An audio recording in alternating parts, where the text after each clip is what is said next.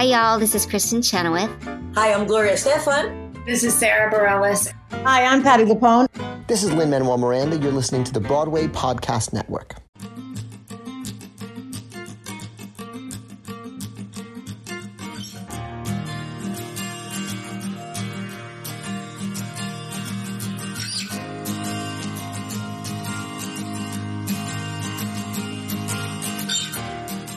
Hi, John Schwab here from Curtain Call, and welcome to episode 102 of the Curtain Call Theater Podcast, the podcast that brings you backstage as close as you possibly can be, often while the shows are actually happening, to meet the people that make that theater happen. You can find all our episodes on Apple Podcasts, Stitcher, and other fine podcast streaming services. And if you have a spare 30 seconds, please rate and review the podcast on whichever platform you use to help us be more discoverable to listeners who haven't heard about us yet. And now for this week's podcast. Bohemian Rhapsody, the new Freddie Mercury biopic, has recently been released, and although it has divided the critics with a few dissenters, it has been a huge hit with audiences across the globe. Much of the praise heaped on the film has been pointed towards Rami Malek's performance of the Queen frontman. Richard Brody of The New Yorker says Malek does an impressive job of recreating Mercury's moves on stage. And the Rolling Stones' Peter Travers wrote, "There is only praise to heap on Rami Malek, whose tour de force performance as Freddie Mercury will definitely rock you." Why? I can hear you all asking, am I talking about a movie, if you live in America, or film, if you live nowhere else, on the Curtain Call Theater Podcast? That's because Malek's transformation into Mercury would not have been possible without the help of one Polly Bennett, movement director. Malek says as much in many of his interviews given to the world's media. Without Polly taking him through the whys of Mercury's movement, the whats wouldn't be as strong. You may have heard Polly a few times from previous podcasts when we brought you chats from the company she co-founded, The Monobox. In addition to being a superwoman running a business that supports artists, she has also worked with the RSC before going on to work at multiple Olympic ceremonies and also with top-notch crossover directors like Sam Mendes, who she worked with recently directly after Bohemian Rhapsody on the absolutely thrilling Lehman trilogy at the National Theatre, one of my highlights of the year. In this chit-chat, Curtain Call's Theo Bosanquet and Curtain Call co-founder Matt Humphrey sat down, in a sometimes noisy Above the Arts Club, to talk to Polly about how she found herself as the go-to movement director. Now, as this chat was nearly an hour, we're going to make this one a two-parter. So, in this first part, Polly brings us the story of her journey from the National Youth Theatre to being on set every day with the spitting image of Freddie Mercury. Have a listen.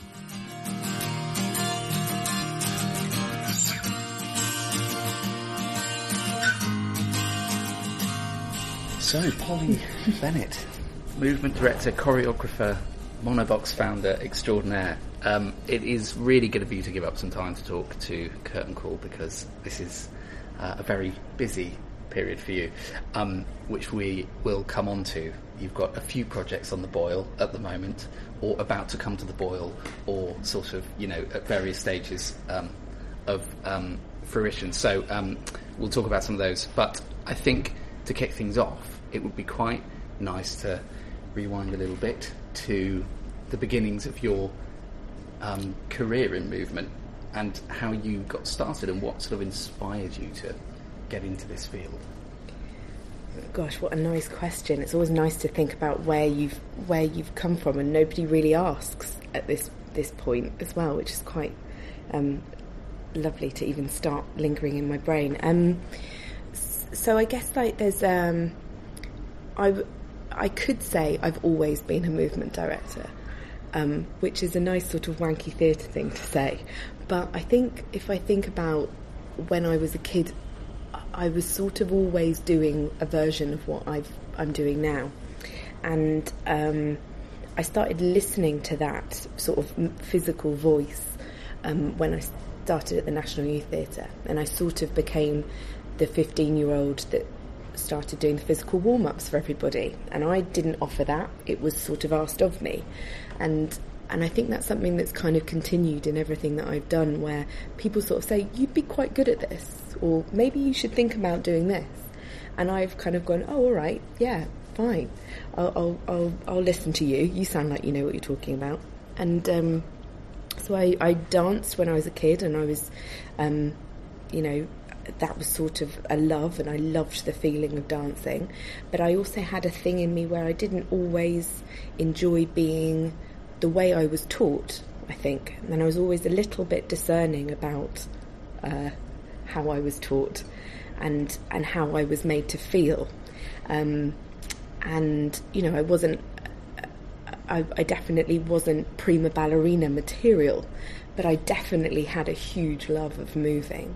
And when I was told you need to do that better, I found that very hard. And I cried a lot in dance classes because I was made to feel like I was doing something wrong. So I think naturally I then sort of developed a thing of how do I make other people feel good about doing the thing that I love doing. So I think at NYT I was suddenly given that opportunity, and you know, as I say, started doing warm-ups, or I'd make suggestions to the director. Oh, wouldn't it be better if we came in and you know, we moved around that way rather than just did that? And those directors started listening to me. And then I went to university. I auditioned for drama school, and I actually got a place at drama school, and then to do acting.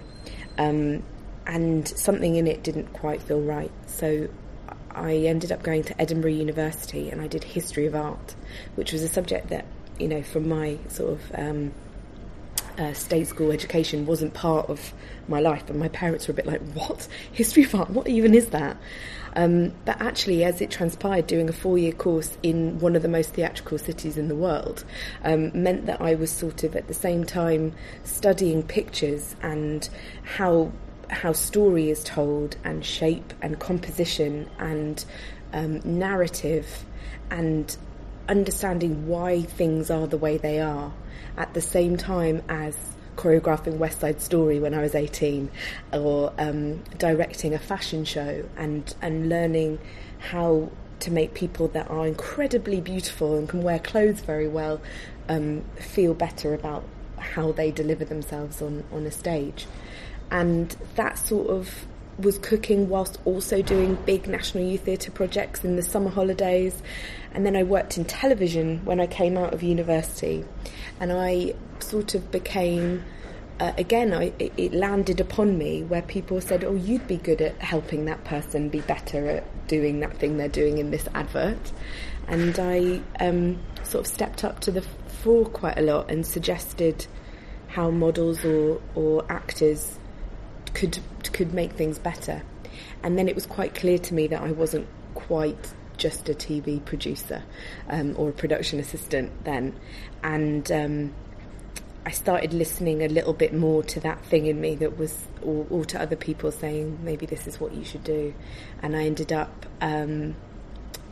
approaching my parents and saying, I'm going to go and do a master's in movement, of which they were very confused, considering I'd just done a master's in history of art.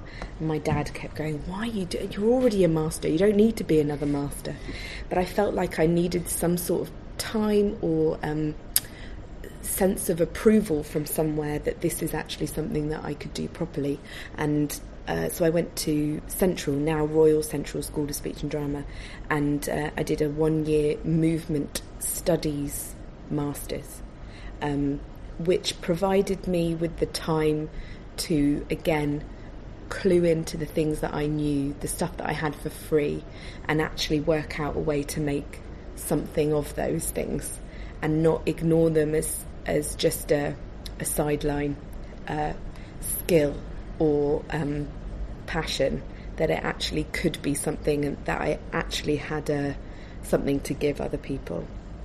So it's a kind of weird, trickly route to being a movement director, but my sort of love of seeing people in paintings and seeing people do things with love and better for themselves sort of came out through that course, and I was like, right, I feel like I'm in the right place now. You had a long spell with the RSC. Was being able to develop your practice within the framework of an organisation like that, was that fairly crucial for you at that stage? Yeah, so this was when the RSC had a movement department, which now no longer exists, which I can wax lyrical about in another way later, I'm sure. But I came out of my master's and was very set on the movement directing side of things. And when I was asked to teach, I went and taught at Rose Bruford for a bit, and I was asked to do workshops, and I was a bit like, I'm not too sure about how to do these things. And then after doing the Olympics, I worked on the opening ceremony of the Olympics. I'd done big sort of mass scale movement directing, and actually being asked to come and assist Struan Leslie, who was then the head of movement of the RSC, enabled me to really get to the nuts and bolts of actor training and what actors need. And I think there is a fear that movement within a building, it becomes, it provides a stamp for it, but it sets people's bodies in a certain way. But actually just having the presence of a movement department at that time, I could see how much the actors got from having us around.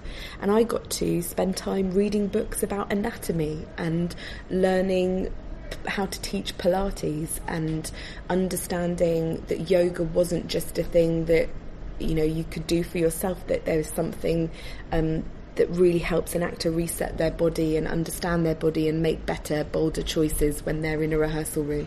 So it's a kind of, the RSC was sort of another part of the wiggly route. I got to see a completely different way to working with actors, and spent time both in rehearsal rooms watching other people work, and having opinions of how other people work, I think, which is honest, and taking and learning what I needed to do for myself to be a better teacher, and to understand that there is a part of movement direction which is teaching that I was sort of resisting, I think. I'd like to zoom in on that little project you mentioned there, the Olympics opening ceremony, which I can only imagine was quite a mind-blowing thing to be involved with. Tell us a bit about how that came about and the experience you had on that project. I became so interested at the National Youth Theatre about how you can make, or how we can enable people to feel part of something bigger. There was a lot of work currently at that time with NYT that was about lots of people doing lots of things at the same time, and I started seeing that as a question of like, why is this enjoyable? Why is it that lots of people doing things all at the same time is so gorgeous? Why does it make us feel like that? And I came kind of obsessed with it, and I ended up writing my thesis at the end of my master's about mass movement. And in that process I managed to write to a couple of people that have lots of experience on Olympic opening ceremonies, or at least big opening ceremonies, and that put me in the mind of a couple of people in the Olympics. Now, I wasn't gunning for a job, but then I got rung up and said, would you like to interview? Now, let's also bear in mind that I was 23 at the time, and I had to audition to be a movement assistant on the Olympic Games with Toby Sedgwick, who you might know as being the movement director of Warhorse, to name just a tiny show that he's been involved in. And and I was in a room of incredibly experienced movement practitioners, people that had taught me on my masters, and I was in there, and I think because of where I was at in terms of my curiosity, it got me the gig. So and then as part of being in that team, there was 10 of us that were assisting Toby, and we would spend weeks in a massive rehearsal room at 3 Mill Studios, dancing around and trying to work out how to do the unachievable thing of getting mountains of grass off a stadium pitch and doing it beautifully, and how to engage each and every one of those volunteered performers who have been doctors and, dentists and lawyers and mothers and retired during the day, and trying to work out a way to engage them practically and socially and with kindness, but also get a job done. And I think that's where I felt the most at home, was with lots of people, standing in front of them and making sure I could connect with each and every person. And that then led me to be asked to join another team for the closing ceremony and the Paralympic opening ceremony and closing ceremony. And then that took me to Russia, where I did the Olympic Games in Russia as well. So it kind of, again, it's people seeing the way I do things that enables me to get into these strange situations. Yeah.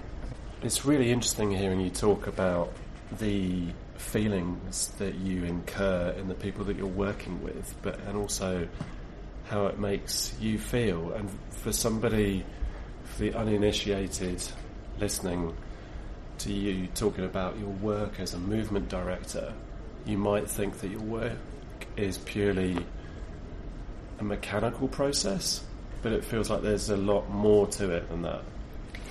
I think there is the risk of it being a mechanical process, and for me, there are other movement directors that might not speak about this the way that I do, but I think that's something that I've become very, very aware of in the last year, is that a lot of my work is to enable people, and that is a word that an actor has told me that I do, or I at least did for him. You enabled me to think I could do this. And I think there's an amazing, for everybody in the world, there is a thing of, we stop ourselves from doing things, or we don't believe that we can do things.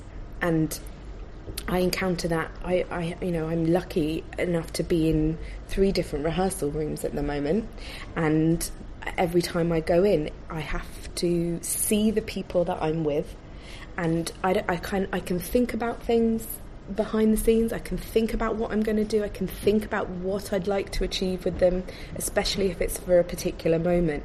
But ultimately, it's about seeing the actors in front of you and engaging them in a way that they offer and they are able to deliver, and then pouncing on it and making them feel good about it, and not sticking something up on top. I have been in rehearsal rooms where I have felt like I have stuck something on top, and it's felt so far away from me, and now it's really important to me that everyone feels like we are all working together in that room to lift their performance, rather than to generate something that we've got an idea about. I think there is definitely if this is what you meant, I think there is a psychological, holistic part of being a movement director, which is to be sensitive to the people that you're with. And if I don't feel like I'm being sensitive, then I don't feel like I'm doing my job right. Just to sort of focus on a particular example, recent production you worked on was the Lehman Trilogy for the National, which we saw recently, and is a extraordinary piece of work, considering it's a 3-hander essentially that takes place over nearly 3.5 hours, I think, and takes place within the confines of one set. Obviously directed by Sam Mendes. Tell us about your process on that, and how you worked with Sam, how you worked with the actors, what you sort of wanted to bring to that production.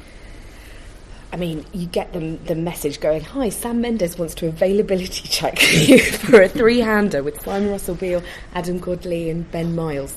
What do you say? I mean, that was a big moment for me, because it's Sam Mendes. But in meeting him, I could see how much he wanted to. He wanted the best people in the room to make the best work, and so the process was never, I thought, oh God, I've got to go away and I've got to study more about space, and I thought I needed to do more work. But actually, I've got to a point where I had to just step back and go, actually, I know stuff, and I'll walk into that room and I'll see the humans, just like I've said. I just need to see the humans, and then we'll know how to work with them. And of course, you're working with 3 actors that have a wealth of experience and work in lots of different ways and with lots of different people and lots of television, which means they've got so much in them already. And this is exactly the quip, really, is to go, right, you've got all of this, how can we maximise that? And Ez Devlin made this amazing set which revolves and turns and has see-through doors and had a real flow to it. And so a lot of the work was seeing what Sam wanted, and suggesting, and if we do this, that will happen. And he is so clever and so quick and so prepared that often I was sitting there at the sides being like, I've got to get 3 steps ahead of his brain. So that was a new experience, because it wasn't necessarily about me coming and going, do you know what, Sam, I've been thinking we need to turn it this way and then that box will be here and this and whatever. This will make no sense to anyone that hasn't seen the show, but he already knew that stuff. But I had to be like, you know what? I've just thought about this thing that's about to happen, and if that flower moves there, then that box will be here. And it's, it's like running with racehorses being in that room. I was so charged up because it was about really, really watching and anticipating the beauty of the moments that could come potentially, and then being able to take each actor away and going, oh, because they have to change character on stage. All of them play, I'm going to pluck a number out the air, but let's say 16 characters each. And going, oh, when you play so-and-so, I wonder if you just wanted to, because they're a workman, maybe you want to use your hands a little bit more, forefront your hands. And adding little kind of suggestions of differentiation enabled the actors to go away from their first instinct, to find a second choice, and then they just fly, because then they're thinking about the physical life of these characters, and then they bring even more. So it felt like that production became the very best version of what those people could do. There is nothing that I see in that show and I go, that could be better. They could be better at that, because of how inclusive that room was and how prepared the actors were to receive physical notes. Right. It is an extraordinary production, Layman, and I am a big fan of anything that Sam puts his incredible mind to, including his film work. And he is one of several creatives that transcends both theatre and film mediums. And I just wondered whether that interested you, and whether, I know you've been working on Bohemian Rhapsody recently, and how different an experience that was, or whether it was similar, and whether you could talk about that. It's interesting because I had wrapped working on Bohemian Rhapsody when I worked with Sam.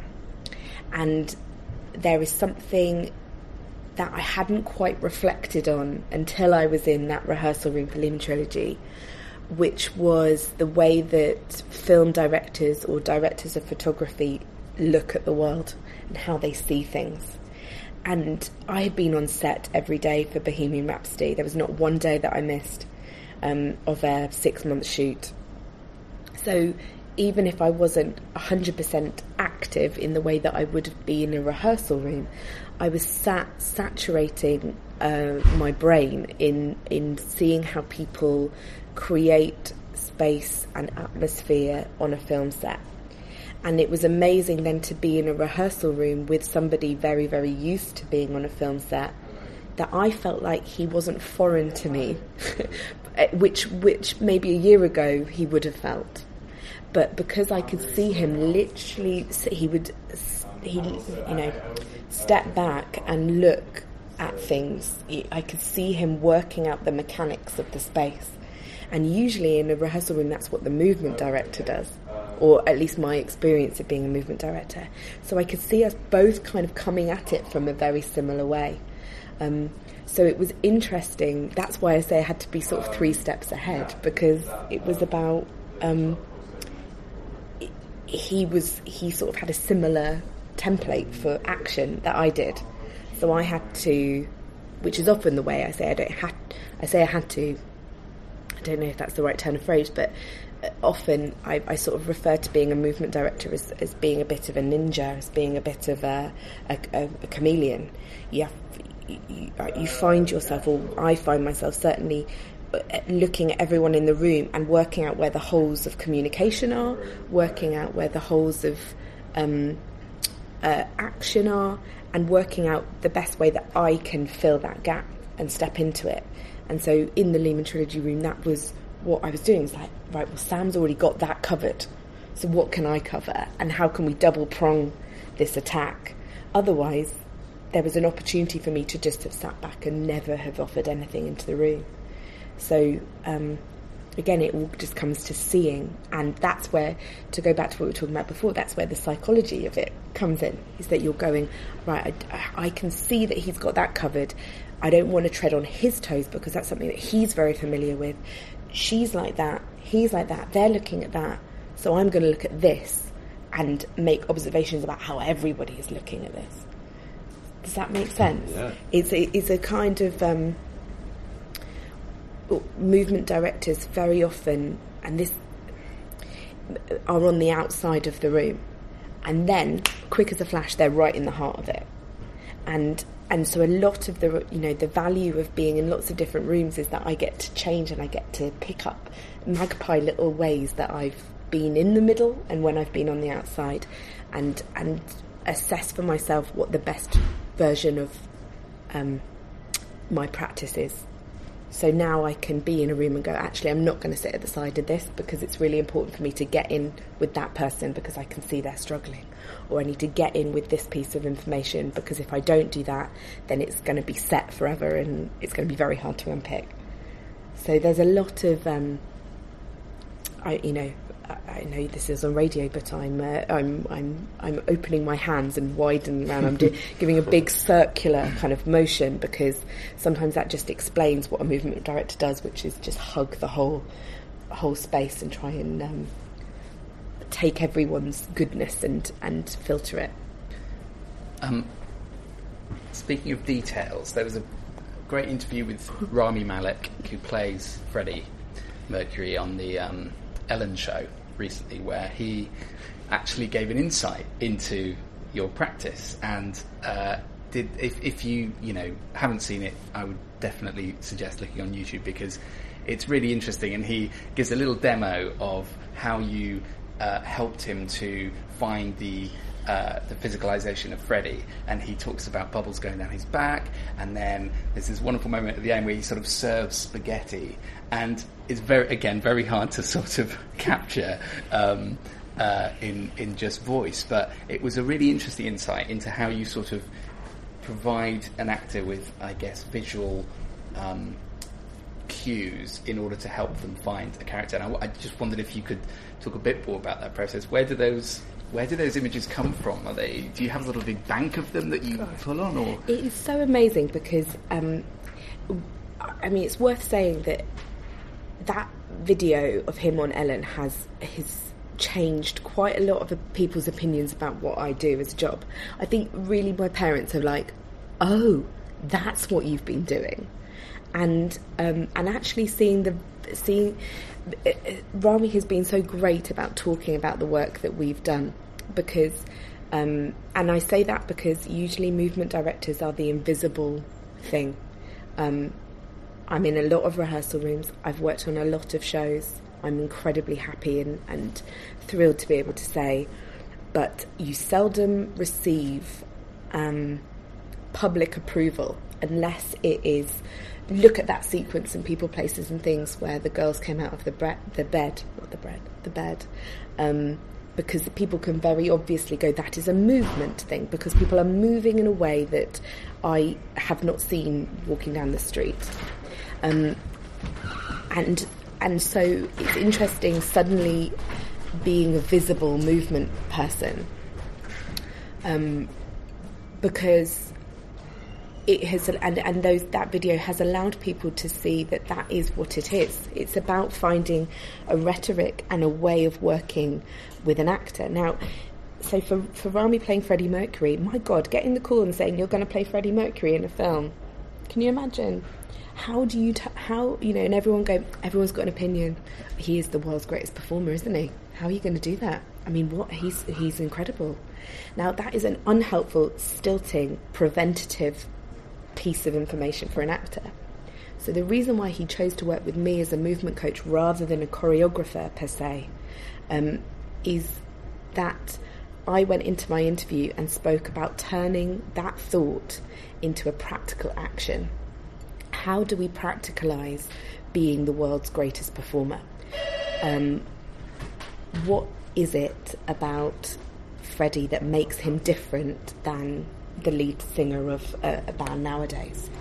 And so in immersing myself in reading everything, watching everything that's ever been recorded of Freddie, I was able to, like a history of art degree, I had to find the similarities between what is written about him and what he does. And equally look in the same way that I go, right, well, I was a dancer when I was younger. That's why sometimes, like I'm sitting now in a kind of louche way with my knee up, because I've got a flexibility in my hips because I was a dancer. In the same way that when I stand, I sometimes stand with my feet in first position. It's ingrained in my body because that's what I've done since I was a child. So for Freddie, he grew up in Zanzibar. He was a boxer at school. He was a long-distance runner. You learn this information and go, well, he's not a football player and he's not a rugby player. So he does solo sports that require a lot of energy, a lot of forward punch, a lot of athleticism, and a lot of stamina. And then you watch him on stage. He runs. He steps over microphone cords. He punches the sky. He engages with the space out in front of him. All things that are learnt in his behaviour, in his heritage of being a human being. So that's why it's helpful to go to Rami and go with all this information and go, well, this is what I see. Let's box. Let's go for a run. Let's go to Regent's Park and look into the lake there. And can you look? And I want you to speak Bohemian Rhapsody across the lake, and make those words come from you and into the space and share it. I want you to write down the words of the songs and tell them to me as if you're telling me, you're telling your father who disapproved of you changing your name from Farouk Balsara to Freddie Mercury. So it's about practicalising the information that we have for free and also finding threads that link everything together. So I think every actor that I've ever worked with has contacted me since that video from Ellen that's come out, because I say bubble bath down the back most days. I have a series of exercises that engage actors with diagonal space for when they're working in big theatres, which for me is serving spaghetti. Now it means, and that is sort of offering your hand out flat and taking it up to the sky, and not letting anyone eat the spaghetti, taking it behind your back and then turning your arm over so that the spaghetti's still on your hand. And this engages the spine and it engages people with space. And I had to do those exercises with Rami as someone who had never been on stage or hasn't been on stage since he was in college. So that was the stuff that I've learnt that is important to actors. And he did those and we could turn them into Freddie, because Freddie's rhythm was about taking up room and commanding an area. So all of this rhetoric is learnt. I've learnt it and I've made it up. But because I've seen what actors need from the RSC to the National to large stadium gigs, and it's about turning all of this action into things that actors can remember. Because it would be there's another version where I go, okay, stand up straight and straighten your legs. Now, when were you last told to stand up straight and straighten your legs? School. How many of us enjoyed standing up straight and straightening our legs? None of us. What people do enjoy is bubble baths. What people do enjoy is serving people food. What people do enjoy is imagining giraffes. When do you get to imagine to be a giraffe? So, do you know what I mean? That's kind of, I mean, it's amazing because all of this stuff comes out of my head because I've got an imagination. But also, I remember being in ballet class and being asked to skip across the room at the Royal Ballet when I was a kid. Skip across the room. And I skipped and I skipped and I skipped and I was so high in the air, and I remember the feeling of the air behind my ears, and I enjoyed it so much. And I was told afterwards that I had too much joy. Okay? Now, so this is what I'm saying. I'm going, I want people to feel the joy of moving. I want them to find the positivity in doing things. I've just worked with an actor recently with somebody that has to play... that they're playing Prince Charles in The Crown, and you watch videos of Prince Charles moving, you go, how are we ever going to do that? You have to practicalise the thought. He breathes in and he sort of does little mannerisms where he just sort of turns his head over to the side. Now, it would be easy to go to the actor, can you do that? That's the easy thing to do, and then they don't really know why they're doing the thing that they're doing. In saying, oh, he's doing it on emotional words because he doesn't want to leave the emotion in the air. So every time Prince Charles, I'll do my awful Prince Charles impression now, but goes, well, I'm just very happy. And he'll hop over the emotional word with his action. So this is really useful for an actor because then they're looking at their text differently. And this was what was amazing to see in Rami, is that he could fly with these tools, this toolkit. And it wasn't a small toolkit. We had to do a lot because we're not just looking at Freddie on stage, we're looking at him, you know, in a daily life. But it allowed him a freedom so that the actor still had agency. He still was enabled to do things for himself. He wasn't set. The minute you set things, joy goes.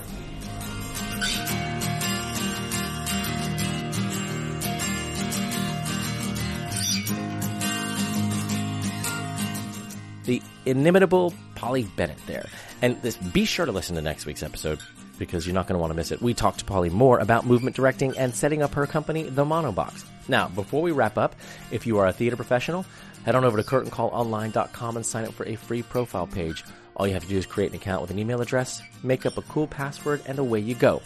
You can follow us on all the socials. That's Twitter, Instagram, and Facebook. Not Snapchat yet. At Curtain Call. We'd love to hear from you if you have any suggestions or feedback for the podcast. Just get in touch with us via any of the social media platforms I just mentioned, or write to me at john@curtaincallonline.com. Just thought I'd say something about the music. As you can probably notice, it's changed from the last time, the last 100 or so episodes. We sometimes bring you different music, but this time it's completely different because we've had an intern with us over the past couple of months, and he's been listening to our podcast and suggested he brings something a little bit more upbeat to us. And so Arthur Pete, who celebrated his birthday yesterday, this is a birthday present. Thanks for writing and composing and recording this music. You rock, and I hope you're having a good time back in Germany. So if you've enjoyed this music, it's thanks to Arthur Pede. It leaves me to say a huge thank you to Polly Bennett. You can currently see her work on the big screen in Bohemian Rhapsody, as well as the Lehman Trilogy, which you'll be able to see soon in New York at the Armory, before that play comes back to London, to the Wyndham's Theatre in London's West End. So check out everything Monobox is doing as well by heading over to their website, themonobox.co.uk. They are a phenomenal company. Thank you for listening to this week's episode of the Curtain Call Theatre Podcast, and I will catch you all next week. Bye.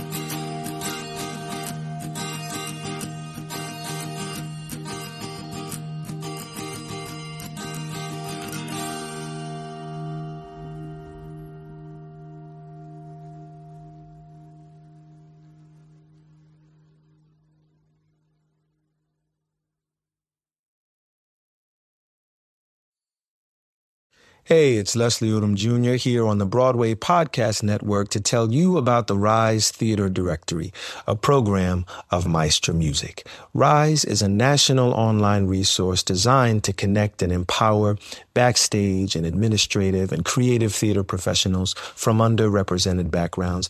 If you work or aspire to work in the theater community, this can help you find your next project. And if you hire theater professionals, search the Rise Theater Directory to find your next team. Create your profile now and get more information by visiting risetheater.org. That's theater with an RERISETHEATRE.org, because only together we rise.